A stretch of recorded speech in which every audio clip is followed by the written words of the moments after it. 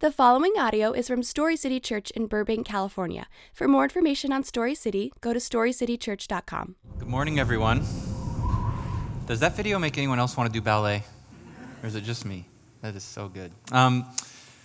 Joy Brown, she goes to our church, if you don't know her. If you have your Bibles, Ecclesiastes 11, and we'll start there, and we'll be there for the morning.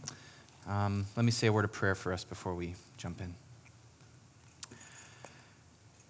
Father, thank you for this morning. We don't take it lightly that you got us all here and that we are together as your body to receive from you your word and the nourishment that it has for us. I pray that you would help us in this moment to put away our scorecards for judging worship or sermons and to put on our knee pads for humbling ourselves before your word and receiving what you would have for us. I pray that we would ask not what can I learn this morning, but what can I obey?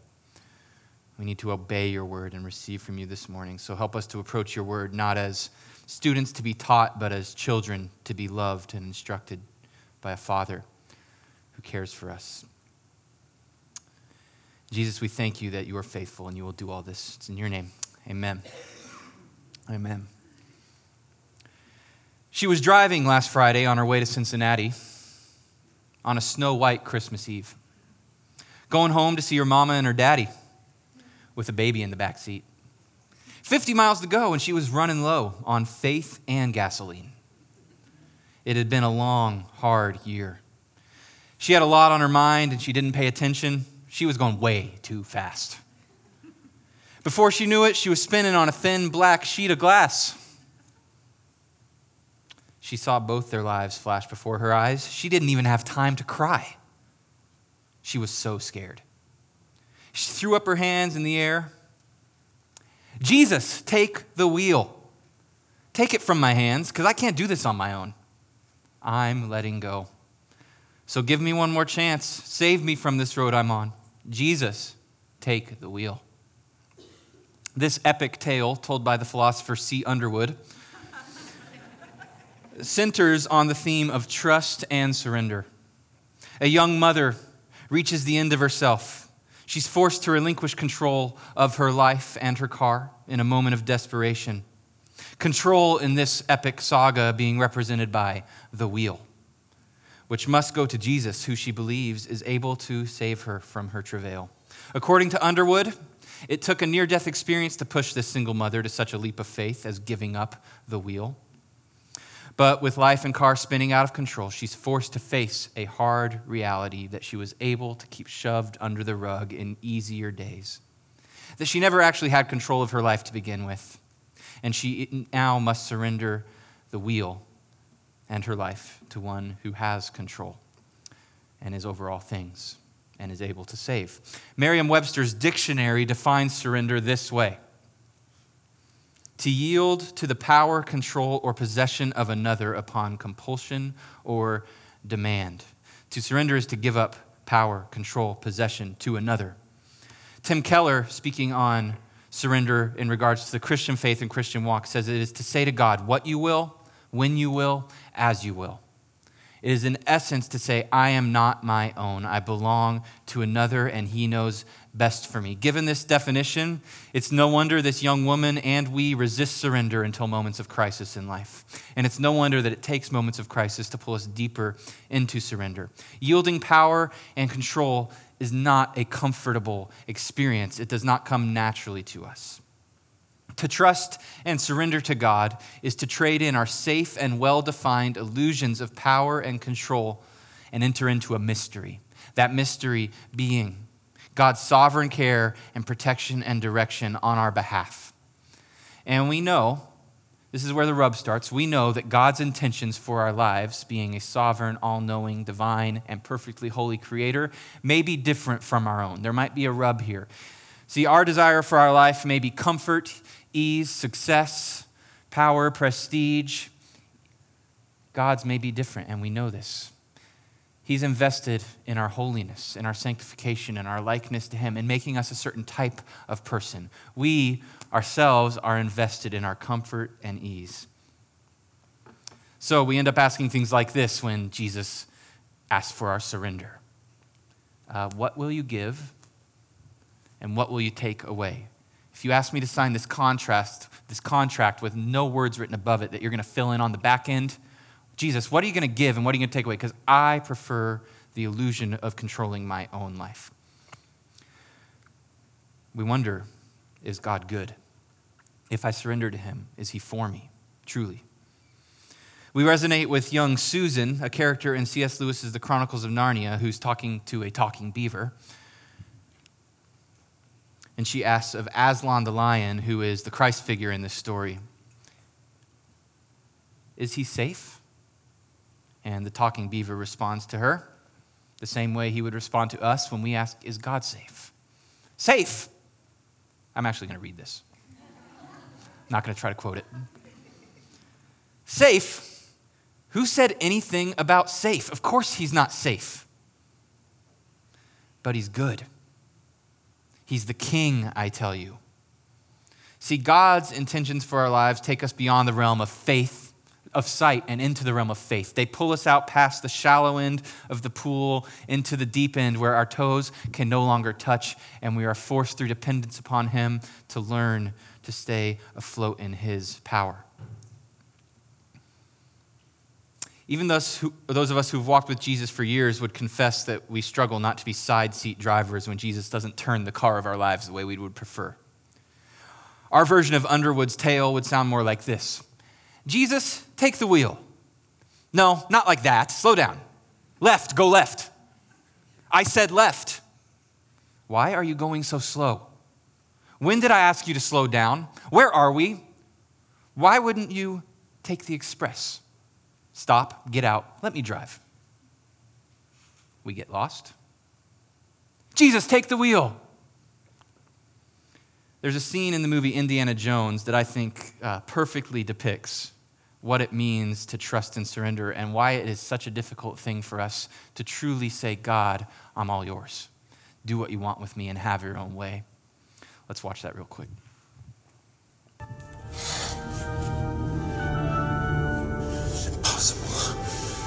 Nobody can jump this. Indy! And you must hurry! Come quickly!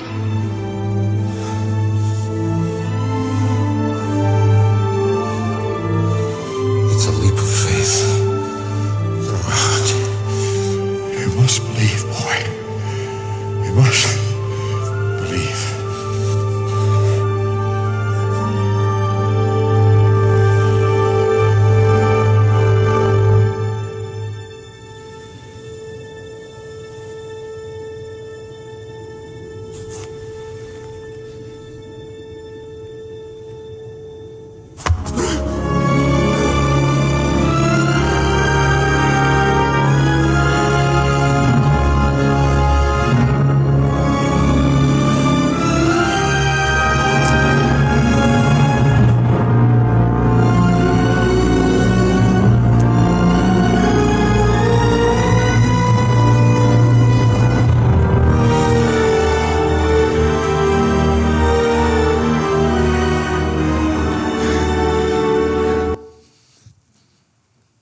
Doesn't get any better than Indiana Jones, although I am highly distracted by his shiny chest in that scene. I like that clip. It's a picture of what following Jesus looks like. We are all Indiana Jones standing at the edge of the cliff, looking down, and God, our Father, is the freaky old man in that video saying, you must believe, boy. You must believe. See, I really wish that in surrendering to Jesus, Jesus showed us the bridge before he asked us to leap. That would make it a lot easier if he was just like, leap. Oh, I see the bridge. But that's not how faith works. That's not how trust and surrender work. Most often when God asks us to jump and trust him, he says, you're going to see on the back end my faithfulness. You're going to see on the back end of trusting me how I had a plan the whole time. And we, like Indiana Jones, must jump. But before we get into our text this morning, I want to address this. One thing I want to try to avoid this morning in a conversation on trust and surrender and fully, it's like the deep end stuff of Christianity. One thing I want to avoid is something I'm going to call moralistic therapeutic deism. moralistic therapeutic deism, which says this. It's a type of Christianity that's not actually Christianity. And it says, I'm moral, I'm moralistic, I try really hard to be good, and that's the thing I mark myself by. And I find some sort of therapy before God in that, before God I'm a good person. And God is this vague deistic being, not the actual God revealed in Scripture, full of grace and mercy and truth and justice. And so here's what that looks like when it comes to truth, surrender, and faith and trust is we could so easily approach this conversation and take away from it, okay, I need to try harder to trust Jesus today. Like, I hear it, I get it, I want to be like Indiana Jones. I want to be the person that feels no fear when he stands before the cliff and just jumps off and knows that the bridge is going to catch me. And when I do that, if I trust and surrender fully, then maybe God will like me more, maybe he'll be okay with me. Maybe he'll then say I'm good, or probably more easy for us to believe, if I surrender better, if I'm more faithful to surrender and trust Jesus, then he'll pour out blessing on my life and reward me greatly and be really kind and good to me. I want to tell you that is not what we're after this morning. See, you are not saved and justified and redeemed this morning by your ability to surrender and trust Jesus Christ solely. You are saved and justified through the finished work of Jesus on the cross for you once and all. And if you've come to Christ this morning through faith, and you've said, Jesus, I believe that you died in my place, that my sin was poured out upon you, that your righteous life was poured out upon me so that we could be reconciled forever and I could be transferred from the domain of death to eternal life. You have nothing to earn with your surrender this morning. God's favor rests upon your life through his Son, period. End of story. You can't change that. So what is at stake in truth in this conversation on trust and surrender? It's our own joy.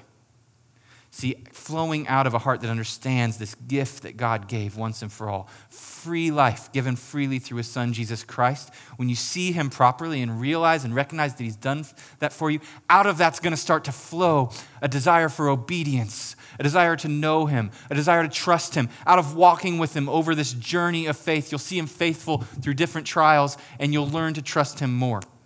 So as we have a conversation on this, I want to be clear up front. This is a journey. Surrender is a journey, and we're all going to stumble our way through it. No one in this room is any better than Harrison Ford standing on the edge of that cliff going, oh man, this stinks. Like, that's just real. Like, God is going to call us to do things and take leaps of faith that are scary. And our trust and our justification this morning is in Jesus Christ, who paid it once and for all. So nothing to earn in this place. Our text this morning in Ecclesiastes is chapter 11. And I just want to say this up front. Like much of Ecclesiastes, Solomon is cryptic and poetic in this chapter. So we're going to read through this chapter, and nowhere in this chapter are you going to hear him use the word surrender. So you might hear that and go, well, how is this sermon on surrender? I want to say, through this text, we can trace a line of we are not in control of our lives. We trust the Creator who is, and in trusting and surrendering to him, we will find the true meaning. So let's check out our text this morning, starting in verse 1. And we'll look at 4 ways surrender to Jesus makes us the kind of people he intends us to be. First off, surrender to Jesus teaches us to live lives of risky generosity. Surrender to Jesus teaches us to live lives of risky generosity. Verse 1, cast your bread upon the waters, for you will find it after many days. Give a portion to 7 or even to 8, for you know not what disaster may happen on earth. All right, Solomon, what are you getting at here with this very weird cryptic verse? Are you telling us to go to Trader Joe's after the service and get a loaf of sourdough and head for Malibu and cast it upon the waters? No. What is going on here, most commentators on this text would agree, is referring to a practice in ancient Egypt around people that lived around the Nile. So the Nile, in season, would flood its banks, and its waters would pour out over the marshlands that surrounded it and over the land that surrounded it. And local people would literally go out to the Nile, and they would take their grain and their seed, and they would cast it out upon the waters. And they were doing this because they knew that when the waters receded, the land would be soft and supple, and it would be mud. And so the seed that they had casted would land in that dirt over time, and it would plant itself without any plowing, and in time there would be a harvest. So they had to make the sacrifice of casting their seed, their own possessions, out where they could not control it. They just threw it upon the water and watched it float away. But they knew that in time there would be a harvest where they would come and feed. Okay, that's great again, but what does that have to do for us today? This is what Solomon is saying. Your time, your work, your money, are like seed. And he's saying that we have two options before us. We can either choose with our resources of time, like seed, to hoard it up and store it up, keep it safe where we can control it, or we can surrender it upon the waters of life. We can pour it out where it's risky, where we can't control it, and we can watch it float away. And Solomon is saying this: one seems controlled and safe and like it'll come with reward. It seems better to just store and stockpile. That seems like the way to build wealth. But Solomon's saying, actually, the true blessing and true reward to be had is found and will be found by those who are willing to give, to be generous, to live lives with their time and resources and money that are marked by a risky form of generosity. So, how does this work itself out? For somebody in their work, perhaps, how do we typically respond when at work we don't feel like things are going well for us, we don't feel like we're getting ahead, we don't feel noticed for what we're doing, we don't feel like anyone's watching, and we just feel stuck in the routine and in the rut. We feel underpaid, undervalued, underappreciated. Typically, the normal human way to respond to that: start working a little less hard, maybe, skimping where you can. Start manipulating others around you. Just quit and leave. Look for ways to elevate yourself. But what is this saying? No, that's hoarding, that's control. That's a way to control and hoard your resources. What does obedience to God's word in this look like? It looks like, even in that moment when you feel like nothing's going right at your work, to pour out to others, to look for ways to be generous by elevating others rather than elevating yourselves, to be faithful where you're planted and trust that God's watching and he will reward. What does it look like for somebody with their money? If you're a generous person, if you're constantly looking rather than how much money can I get stored away in the bank account for a rainy day, you're saying, who's in need around me? What need can I meet? That type of person, Solomon says, when the day of disaster comes, he's saying you don't know when the day of disaster is coming. And when that day of disaster comes, the generous people are going to have it the best. But because they're going to have people all around them going, you were there for me. You loved me, you served me, come be a part. Whereas the stingy person's just going to be alone. They're going to have no one. So Solomon's saying that's casting your seed out on the water. Watch it float away and watch the harvest. And this is not a call to do it in this way that feels safe. Okay, cool, I can afford $10 here and there. Okay, cool, I'll just be normal in my work. This is a call to give beyond what's comfortable. Where am I getting this from? Verse 1 and 2 says that you give to 7, even to 8. Now, are those just random numbers that Solomon's throwing out? Give to 7, even to 8. That's a lot. No. What he's saying is this: 7 in Hebrew scripture and literature is the number that represents perfection. It represents completeness. And he's saying, don't just give perfection, completeness, give to 8. Go one beyond that. You feel like you're doing a pretty good job with this? If it's not pinching you, if it's not a pluck, if it's not a prick, put it this way, if there's no cross in your finances, if there's no cross in the way you work and the way you relate to other people, if there's no cross in how you open your home and hospitality to other people, that's not true generosity. See, Jesus demonstrated generosity by giving his life on a cross to the point of great suffering. And he's saying, give above 7, go to 8, one farther. It's a needed word for all of us this morning, myself included. Because what is our first instinct with our money? Pad the savings account, control. What is our first instinct when we feel unnoticed? Complain. So it's a calling to all of us to trust and surrender to Jesus and trust that he will meet our needs. This is a call to surrender. Okay, and secondly, let's move forward. Surrender to Jesus teaches us to embrace mystery. Surrender to Jesus teaches us to embrace mystery.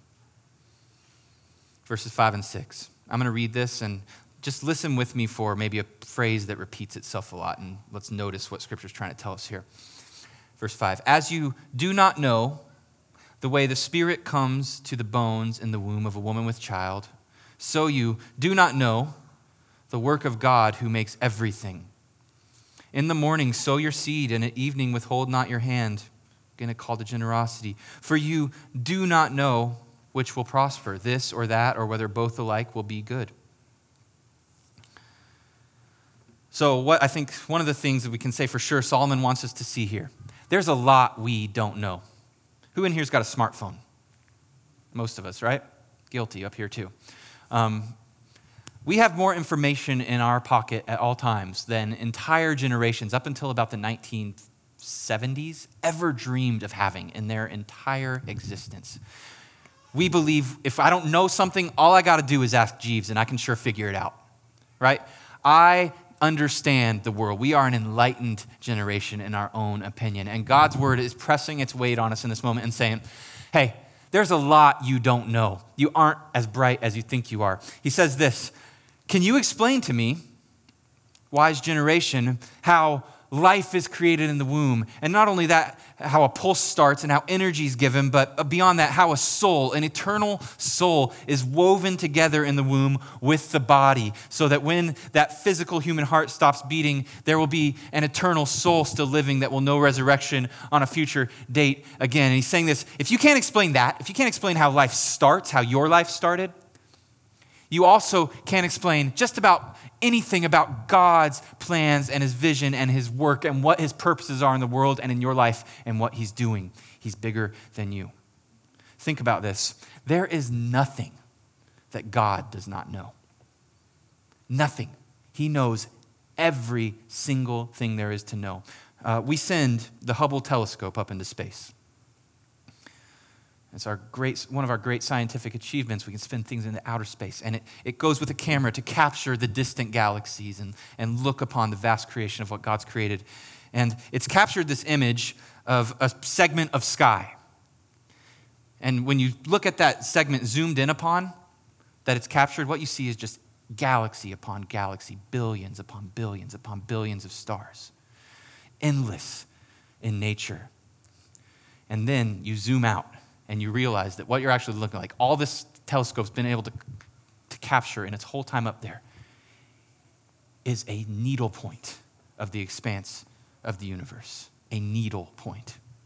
And you think to yourself, whoa, who made that? I mean, think about this. Here we are, these small physical creatures on a speck of dust in the expanse of outer space, and God, Yahweh, God Almighty, spoke it with a word. And it was there. And it's endless. And our greatest technology can only capture the pinpoint of it. And yet in Psalm 147:4, we read this. God determines the numbers of stars and calls them each by name. He not only knows their number, he's got a name for every one of them. And he calls them by it.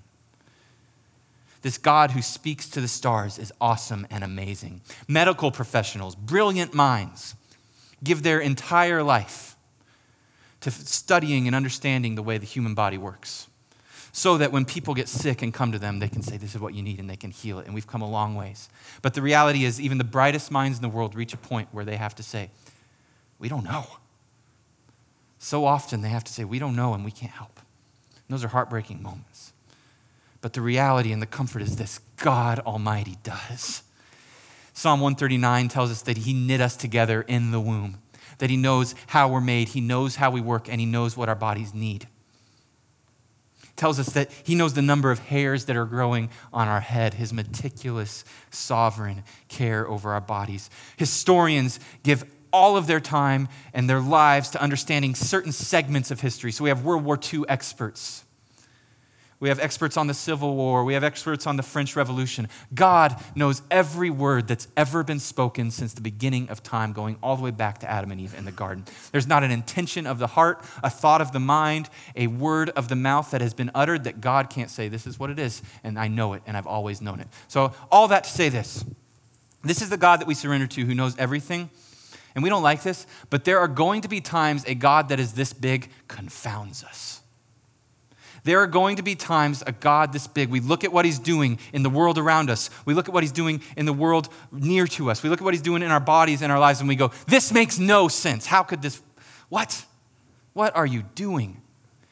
And so think of it like this. I have a nearly 4-year-old daughter, and she thinks she knows what's best for her life at 4. She thinks she's got a really, really good idea on the things that make for joy and completeness and wholeness in life. And primarily, they are cartoons and candy, right? Like if I just said, all right, Graceland, do what you want all the time, anytime. She's like, good, I know this stuff. I know what's good. Cartoons and candy for days, and I'm going hard. That's what my daughter would do. And she, in her mind, genuinely believes that's what's best. That's what's best. That's what's good for Graceland Kinsley Miller. I happen to be 34 years old, and I have 30 years of life experience that has given me a perspective that my daughter lacks. I know that candy and cartoons in moderation are fine, but if a steady diet of them will rot her teeth, her mind, and her heart. Now, be you 20 or 80 in this room, we serve an eternally existent Creator. Always been, knows everything there is to know, sees the beginning from the end. And I just want to say this. Perhaps his perspective, when we ask him, when we don't understand what he's doing in our lives, when life hurts, when we just don't get it, when we're just absolutely complexed by what he's doing and we can't see it. Perhaps the answer is this. He has a picture we don't. He has perspective we don't. Just like my daughter in the doctor's office screaming as the doctor gives her a shot and I hold her thinking, Dad, you're evil. Why would you hurt me this way? God is above us saying, this is what you need for your good. This is for your healing. This is for your future. God is good, but he's going to confound us at times. And surrender to Jesus means embracing that mystery, not fighting against it. Mark this. There will be times in your life where following Jesus looks like walking with unanswered questions, and those questions might sting. God, what in the world is your purpose for this? Why would you take me through this? God, you could end this right now if you wanted to. Why don't you? God, where are you? I feel so alone and lonely. These are questions that under the sun, as Solomon's talk about, with an under the sun view, it's just us and dust. They don't have an answer. We don't know. But through faith and surrender and trust in Jesus, we know good, true promises that God's working all things together for our good, that he has a purpose, that he has an intention, that he doesn't waste our suffering, that our questions will one day be answered when we see him face to face, that these light and momentary troubles and afflictions are producing for us a glory that's not even worth comparing to them in heaven. Surrender to Jesus teaches us to embrace these mysteries of an incredible, brilliant, huge God that is always at work and always good. Thirdly, moving on, surrender to Jesus teaches us to receive life as a good gift. Teaches us to receive life as a good gift. Verses 7 and 8. Light is sweet, and it is pleasant for the eyes to see the sun.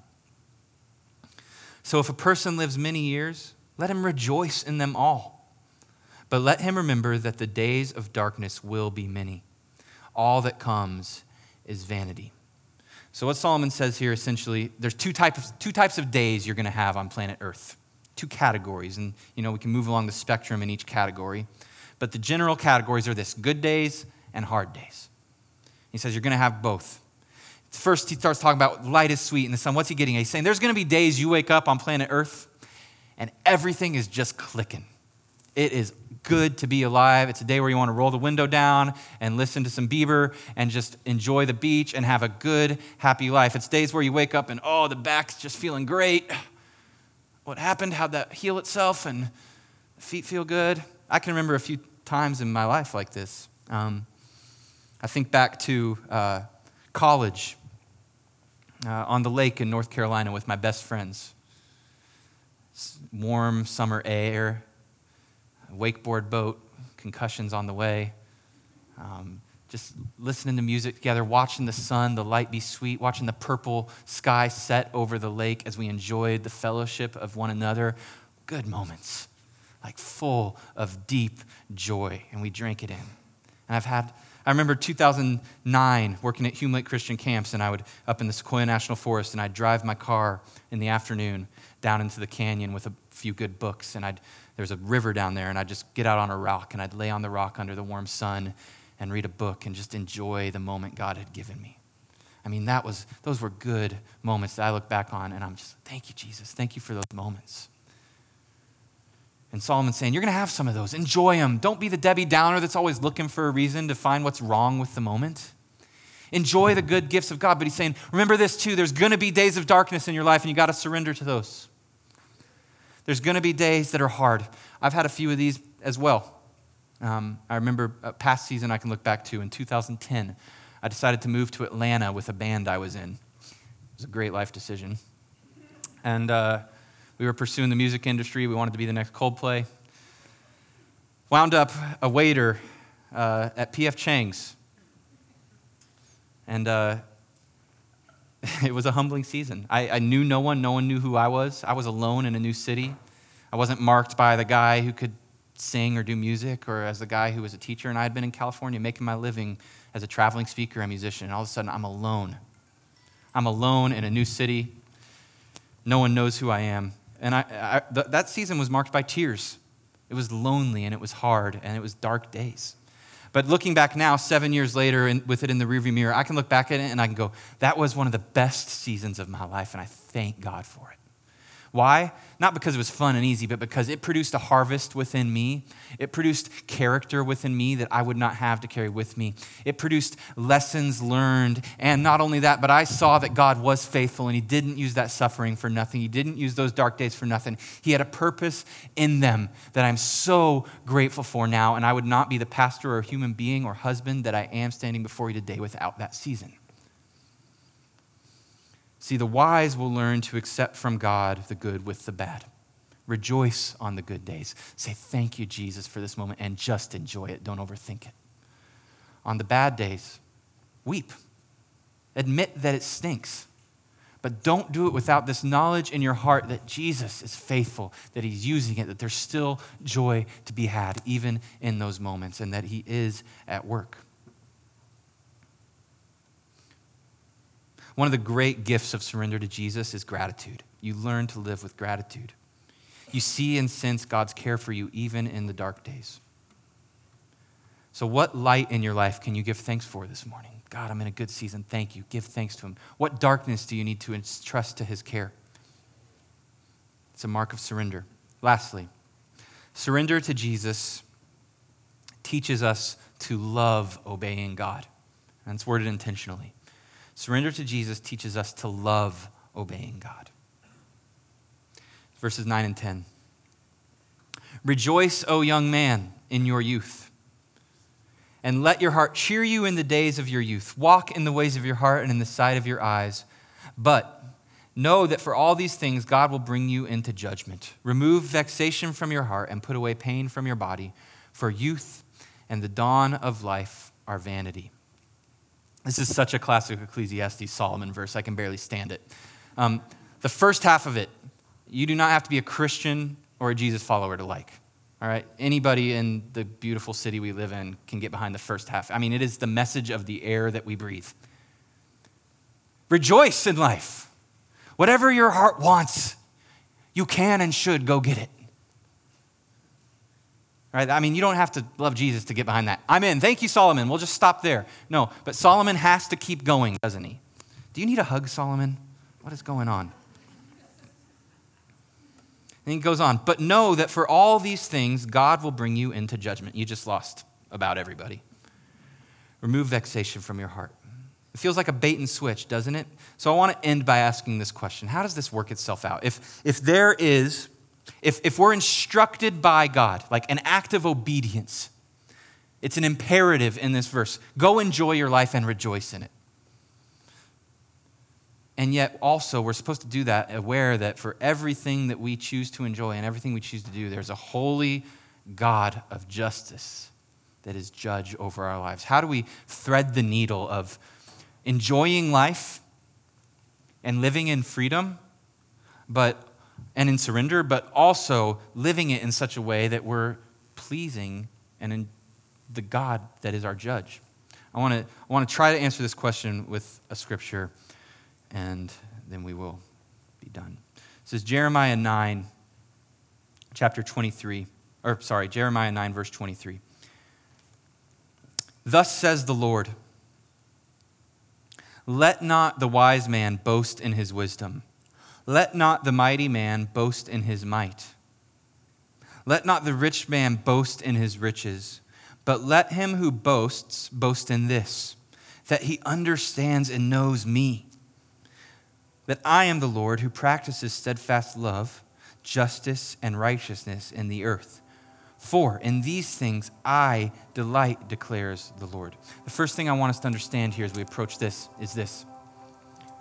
Boasting and delighting, rejoicing, Ecclesiastes 11, rejoice, they're synonyms. It's the same thing. We boast in the things we rejoice in. We boast in the things we delight in. So for me, every time I upload a picture of my daughters to Instagram and demand that you click the like button, I'm rejoicing. I'm saying, look at these two girls. They're cute. You got to admit they're cute. You better press the like button. Right? That's what I'm doing. We boast in the things we rejoice in. We boast in the things that give us pleasure and delight, that give us a sense of worth and meaning. And what's Jeremiah saying here? What's God saying through Jeremiah?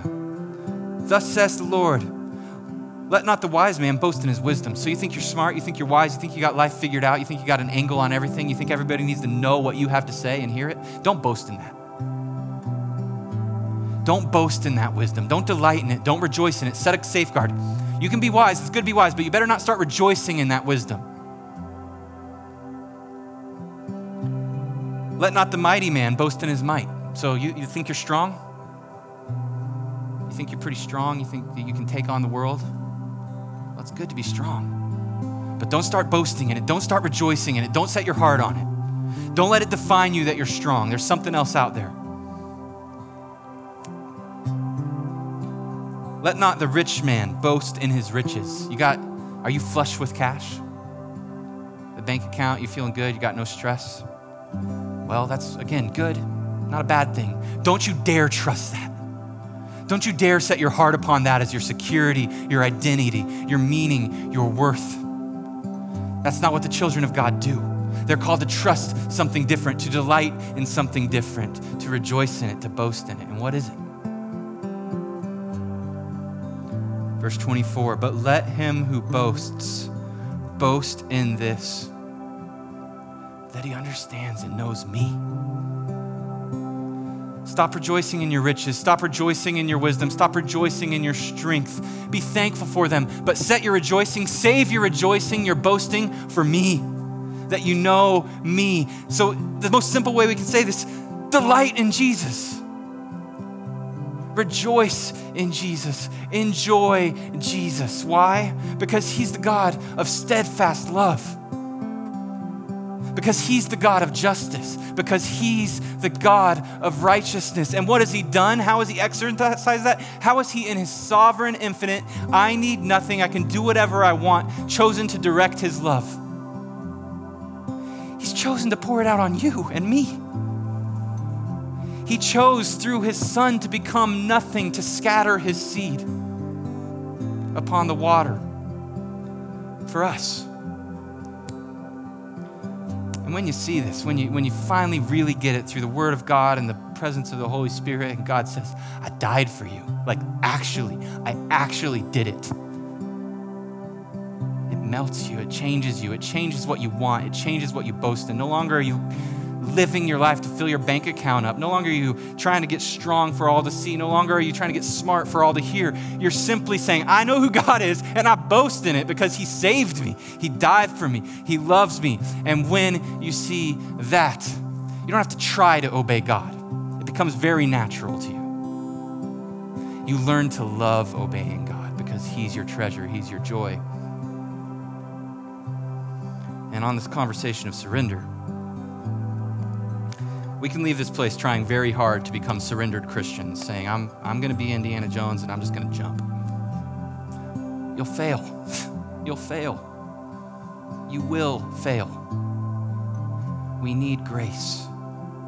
The only way to truly begin entering into this journey of surrender that makes us generous, that makes us okay with mystery, that teaches us to love the life God's given us, is to begin to be intimately acquainted with the Savior, Jesus Christ, who gave his life for sinners like you and me to make us whole, to give us eternity. You'll have a lot easier time surrendering to that God than you will to the God who demands you earn his favor through your surrender. Surrender to the God who already accepts you, who already loves you, who's not going to forsake you if you don't, who will pull you gently towards himself over time.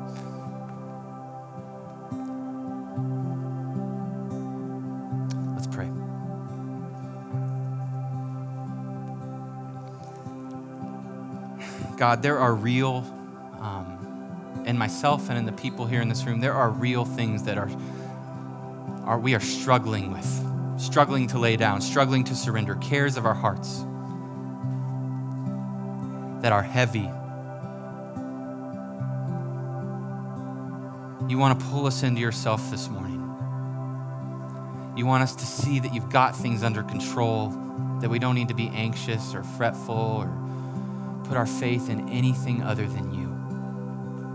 We don't have to be the loudest person in the room. We don't have to be the richest person in the room. We just have to know you and love you and experience your grace. God, when we do that, surrender becomes very natural. So would you help us this morning by the Spirit and by the Word to surrender, to trust you, to see Jesus. And will we boast in this place that we know and understand you? It's in Jesus' name. Amen. You can stand.